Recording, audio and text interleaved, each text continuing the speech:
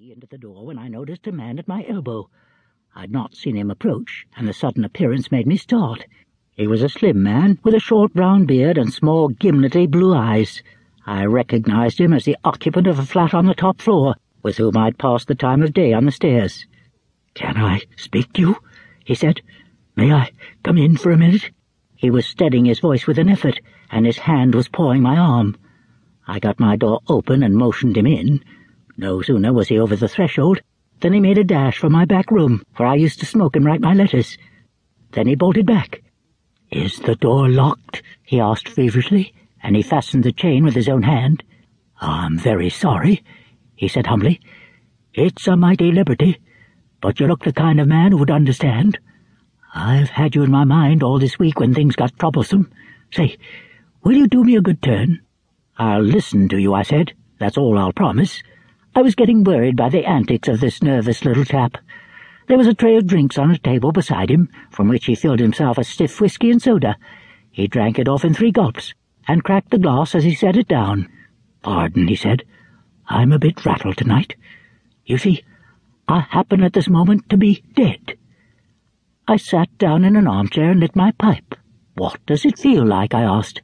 I was pretty certain that I had to deal with a madman. A smile flickered over his drawn face. "I'm not mad, yet. Say, sir, I've been watching you, and I reckon you're a cool customer. I reckon, too, you're an honest man, and not afraid of playing a bold hand. I'm going to confide in you.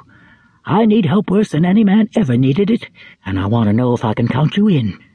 "Get on with your yarn," I said, "and I'll tell you." He seemed to brace himself for a great effort, and then started on the queerest rigmarole. I didn't get hold of it at first, and I had to stop and ask him questions. But here's the gist of it. He was an American from Kentucky, and after college, being pretty well off, he'd started out to see the world. He wrote a bit and acted as war correspondent for a Chicago paper, and spent a year or 2 in southeastern Europe. I gathered that he was a fine linguist, and had got to know pretty well the society in those parts. He spoke familiarly of many names that I remembered to have seen in the newspapers. He'd played about with politics, he told me, at first for the interest of them, and then because he couldn't help himself. I read him as a sharp, restless fellow who always wanted to get down to the roots of things. He got a little further down than he wanted.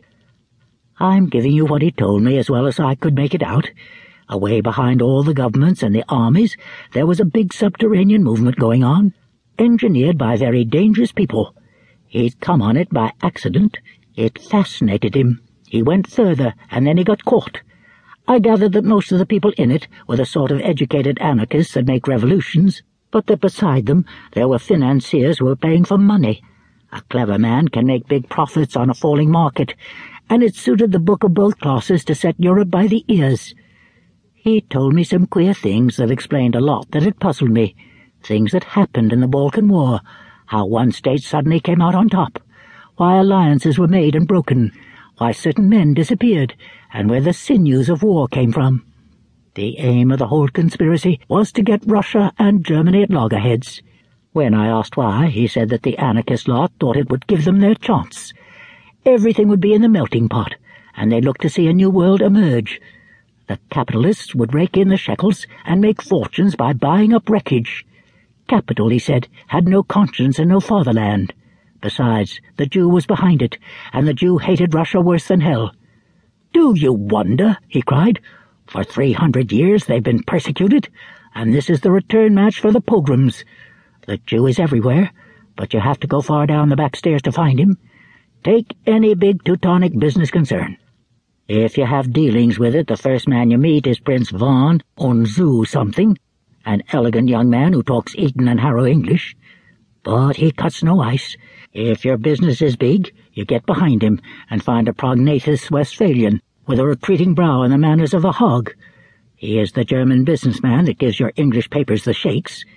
But if you're on the biggest kind of job and are bound to get to the real boss, 10 to 1 you're brought up against a little white-faced Jew in a bath chair with an eye like a rattlesnake.